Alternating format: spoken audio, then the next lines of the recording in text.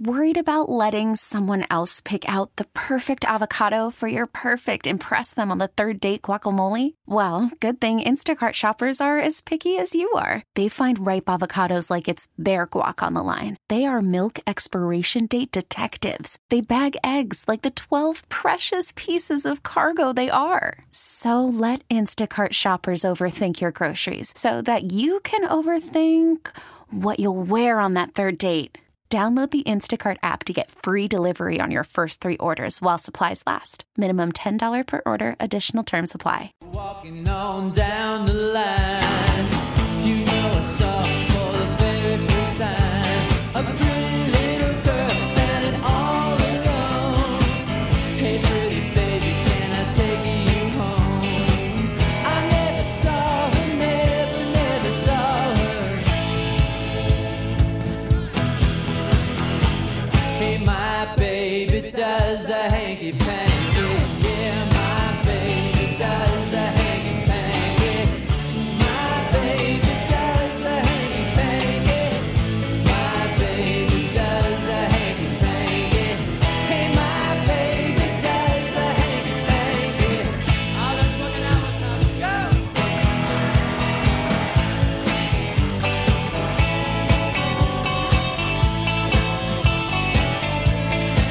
Oh, yeah!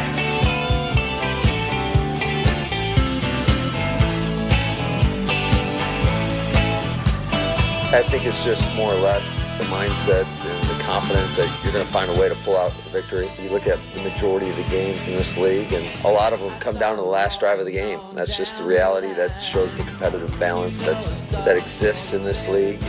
But I do think there's something to being able to battle for 4 quarters and find a way to pull it out. And we've been fortunate that we've done that every game but one.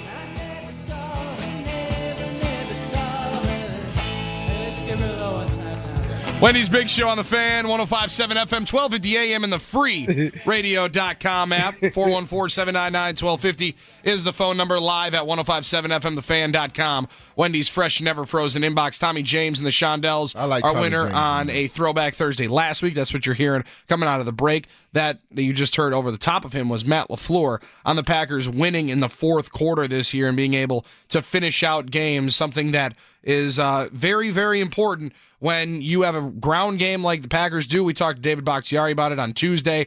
Being able to impose your will and finish a team off, one of the most rewarding things an offensive line can do. It's got to be one of the most rewarding things for a first-year head coach that wants to run the football, being able to finish a game off like that. Courtesy of Potawatomi Hotel and Casino, PaysBig.com. Our Green and Gold football reporter, Mike Clemens, is here, and he had a chance to talk with Mark Murphy earlier today. Hello, Mike.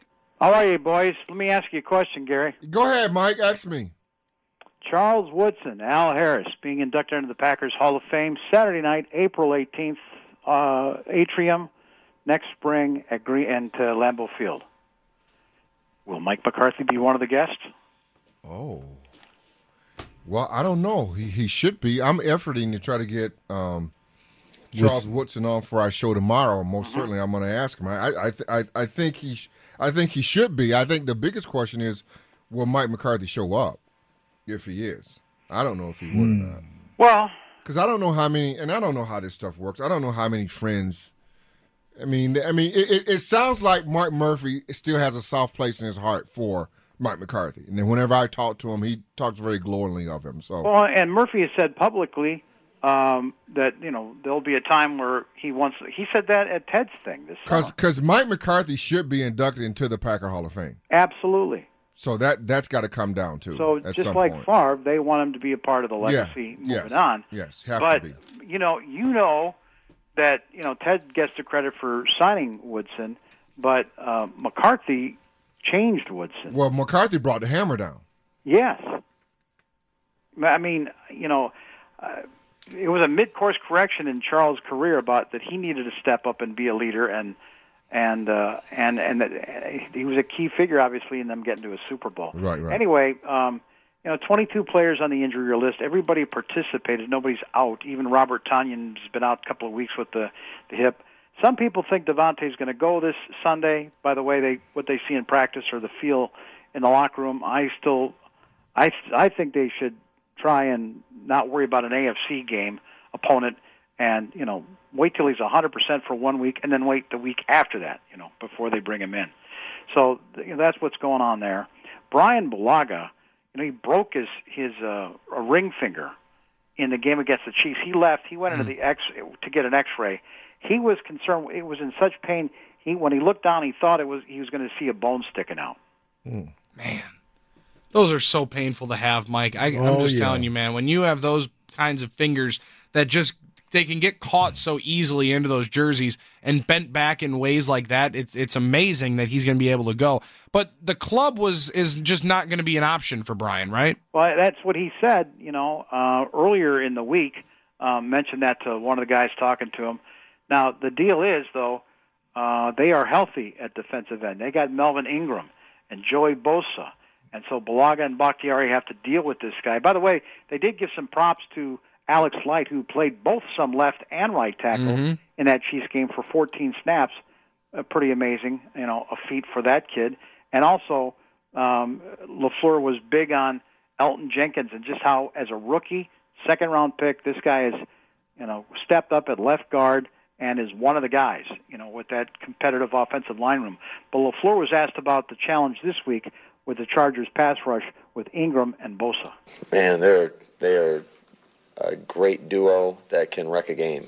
As far as they stack up as good as any tandem in the National Football League, in my opinion. I think those guys, I got a lot of respect for them. I know they've had their nicks as well, but went up against them last year and when I was with the Titans. And like I said, you better account for those guys at all times, otherwise they can wreck a game. And they're top-notch guys, and I saw Joey Bosa play a lot in college. Now you're obviously seeing his brother Nick for the 49ers, and you'll see him tonight just continuing to wreck. He's probably the front-runner for Defensive Rookie of the Year. But for what they can do on each side, they like to use Ingram, Mike, a little bit like the Packers do with Zadarius Smith and moving him inside and out and kind of being a little bit more of a floating guy where Bosa's going to line up out on a tackle and try to beat you with speed. Yeah, and these Chargers have lost games, but it's because of the offense. It's not because of their defense. And that's another reason a lot of people had the Chargers, going to be at the top of the heap at the AFC this year, the way they were coming off last year. Gus Bradley's the defensive coordinator. Gus Bradley's the guy that built the Legion of Doom, up in Seattle back in the day, and he's, had a head coaching gig there for a while. Yeah, in Jacksonville. Yes, sir. And then what about Casey Hayward? Of all the players that got out the door during the Ted Thompson era, is that the biggest, mistake that maybe he should have kept the guy? And to me, when he didn't bring back Casey Hayward, I was fine with it because Casey had a tremendous rookie season, showed all kinds of promise flying around the field. He looked almost about like what Jair did last year. He had tremendous speed. Then he had the leg injury the next year, was out most of the year. When he came back, he didn't seem to be as fast or as aggressive, or was it because they just kept putting him in the slot and they didn't give him the opportunity to cover guys? But Aaron Rodgers was asked about now that Casey's this Pro Bowl player out in L.A. for the Chargers. What does he think about going against Casey Hayward this Sunday? Yeah, I think he's better. I always really enjoyed going against him in practice. He was a great teammate, a great locker room guy. Was sincerely surprised when, we didn't offer him a contract to bring him back. He made himself into an all-pro corner, with just more opportunities. When he was with us, he was playing primarily in the slot. He's figured out how to play really, really well outside and predominantly outside now. In their scheme, and he's got great ball skills. He's a heady player. He's a savvy vet, and you have to be very wary of what you want to throw to that side. Casey Hayward and Micah Hyde, two guys that Mike, just a lot of Packer fans are so frustrated got away from the Green Bay Packers. Casey Hayward, though, when he did turn into that Pro Bowler, he didn't speak too glowingly about the Green Bay organization, did he, on his way out? No, he did not. And the Micah Hyde one, that one I did question, because remember he came up with that huge pick down in Dallas. And was just fingertips away from having the big one at Lambeau in the playoff game against the Niners. Yeah, good recall. Yeah, no, I mean, Micah, not the fastest guy back there, but just right. Smart player, made big plays, in the clutch, seemed like that.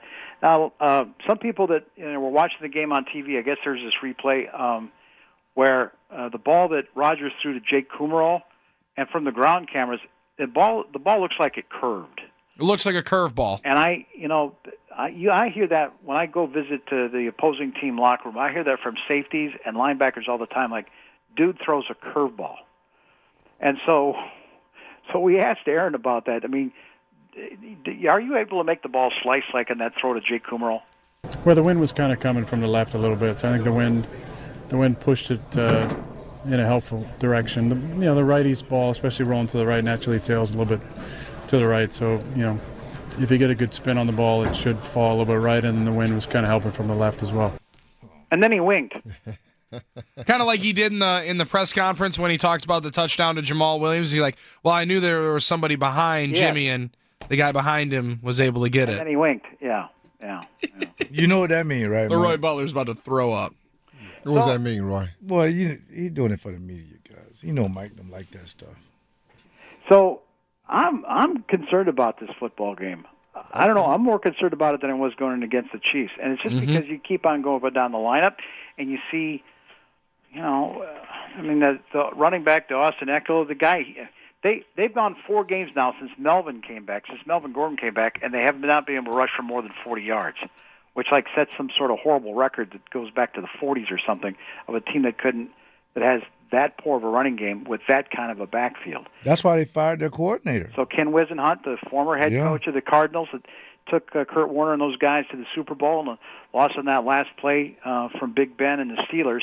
And Wisenhunt, is a disciplinarian guy. That's what worked for him. Sometimes it tends to grind on him. Other times, Anthony Lynn, fullback, you competed against him when he was playing for the Broncos and special teams in the Super Bowl. And then Shanahan took him under his wing, made him an assistant coach. And so he's been an offensive coordinator. He took over when Rex Ryan was fired up in the Buffalo Bills. If you got a, quote, playoff potential team, aren't you in trouble when you're firing coordinators midseason? Well, the answer to that is 2012. Ravens, Cam Cameron gets fired by John Harbaugh. They're 9-2, but they need every win they need, and he's just not satisfied with what he's doing with Flacco in the offense. So they fire him, bring in Jim Caldwell, and win the damn Super Bowl.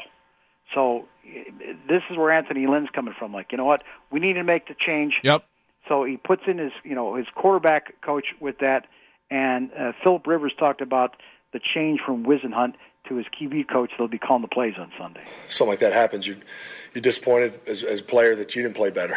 I think first and foremost, a lot of respect for Wiz. Had some great memories.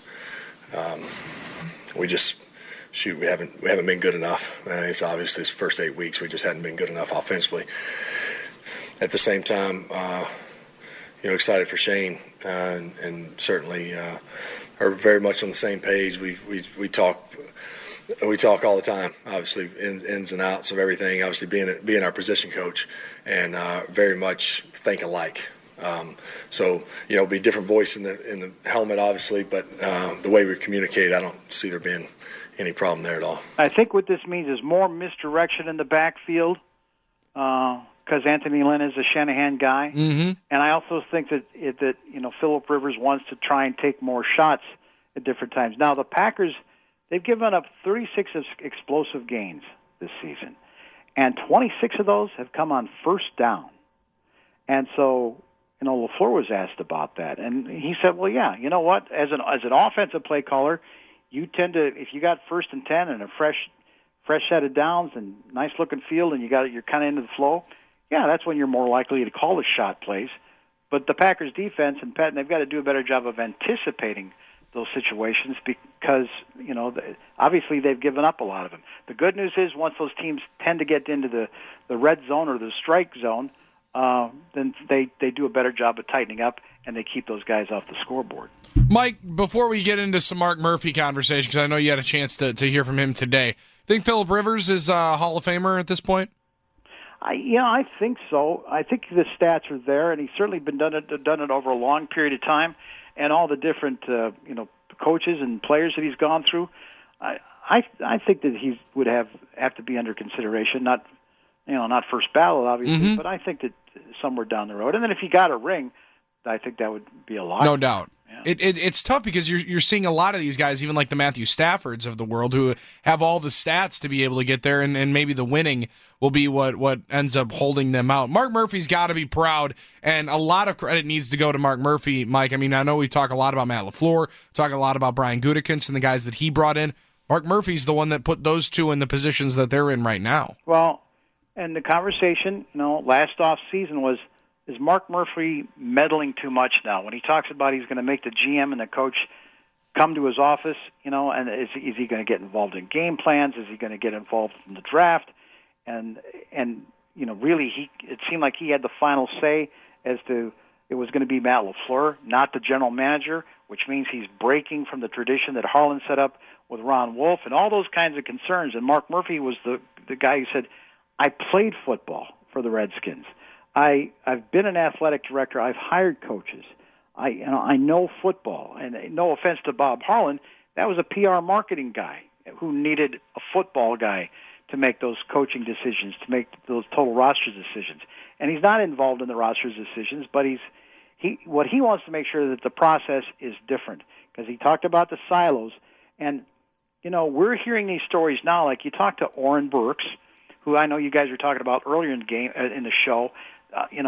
They're gradually bringing him back with the harness and the pectoral muscle. He's made some nice plays. He had a nice stop on the opening kickoff last week on special teams, but I don't know if he's there 100% to help with the running game and to help out Blake Martinez, who needs some help.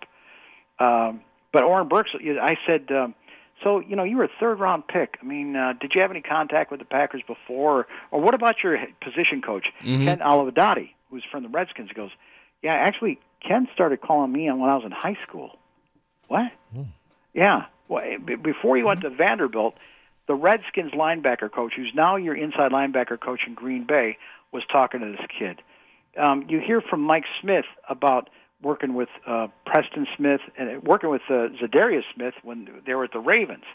And so more and more talk to these players. A lot of these guys have been brought in the last 18 months, have connections to this coaching staff. Before, you had Mike McCarthy with 10, 15 coaches that were all locked up in Green Bay the last 10, 25 years. They weren't out there in the field.